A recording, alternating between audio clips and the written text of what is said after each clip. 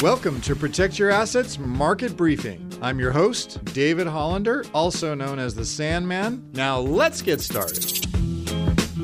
I want to talk to you about an article that I came across this past week from Ben Bernanke. Remember Ben Bernanke? He wrote an article recently about why the Fed would keep hiking rates, and it made a little bit of sense. So let's talk about what Mr. Bernanke has to say. After all, he's the one who saved us from the financial crisis in 2008. You may remember that, student of the Depression. So most of the inflation spike that we saw, and again, this is Bernanke, not me. Most of the inflation spike that we saw in 21 and 22, think about that. Price of real estate locally, increase in groceries, increase in going out to the restaurants.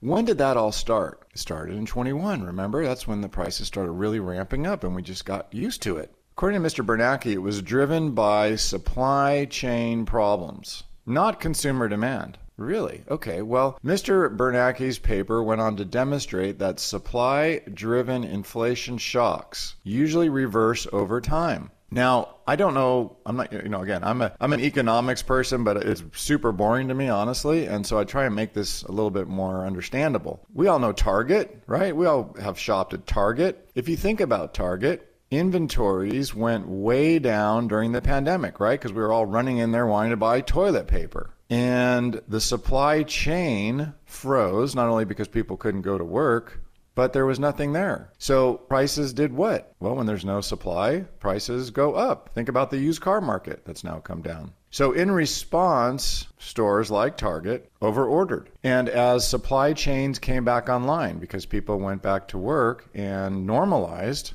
they were flooded with inventory. Of course, they had more than they needed. This led to discounting. And it's why Target has struggled over the past year. And if you think about it, I just realized this after reading this article. Bed Bath & Beyond. I used to love that store. I'd go shopping there with my daughter. Whenever she'd go back to college, we always would hit that store before she went back to her apartment and help her get with pots and pans or plates or any towels. Where's Bed Bath & Beyond? They're gone. They went out of business because of this.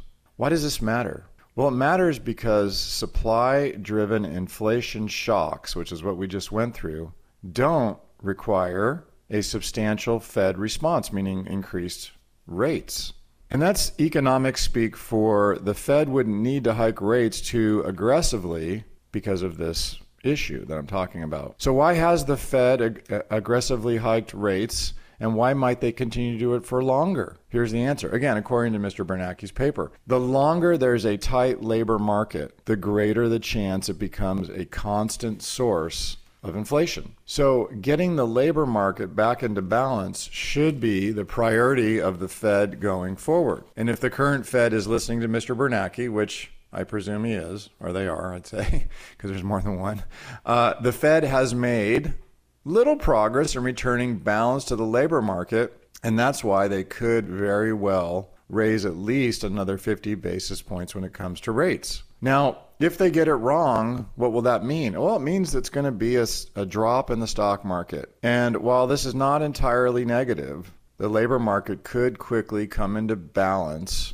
in the next few months, and the Fed might not need to hike rates as much as they're talking about, and particularly as he said last week at this meeting. So I don't want you to read this as absolutely negative view of the future, but it does explain why the Fed has been so militant about additional rate hikes, even though we've seen inflation come down. You can hear the Protect Your Assets Market Briefing on your favorite podcast app or as an Alexa flash briefing. Just search for Protect Your Assets Market Briefing. Links to subscribe free wherever you listen are at libertygroupllc.com/PYA briefing.